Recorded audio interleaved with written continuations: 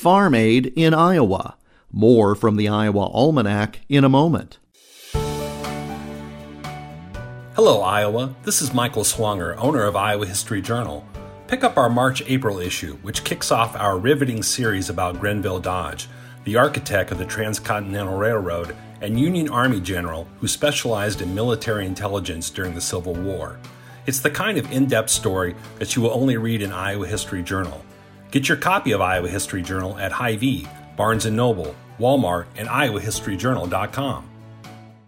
Back in 1985, Willie Nelson, Neil Young, and John Mellencamp organized the first Farm Aid concert to raise awareness about the loss of family farms and to keep farm families on their land. The sixth Farm Aid concert was held on April 24, 1993, in Cyclone Stadium in Ames.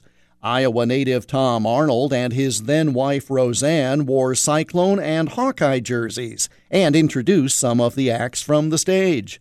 Among the featured performers that Saturday were Bruce Hornsby, Bryan Adams, Ringo Starr, Marty Stewart, Martina McBride, the Highwaymen, Dwight Yoakam, and Arlo Guthrie.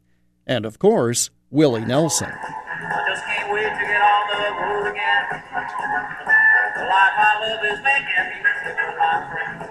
And I can't wait to get on the road again. Since 1985, Farm Aid has raised more than $70 million to promote the family farm system of agriculture.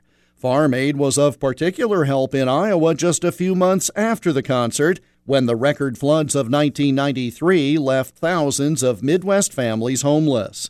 Farm Aid created the Family Farm Disaster Fund that summer to help. We in Iowa remember when Farm Aid came to Ames on this date in 1993. And that's Iowa Almanac for April 24th. There's more online at iowaalmanac.com. Until tomorrow, I'm Jeff Stein.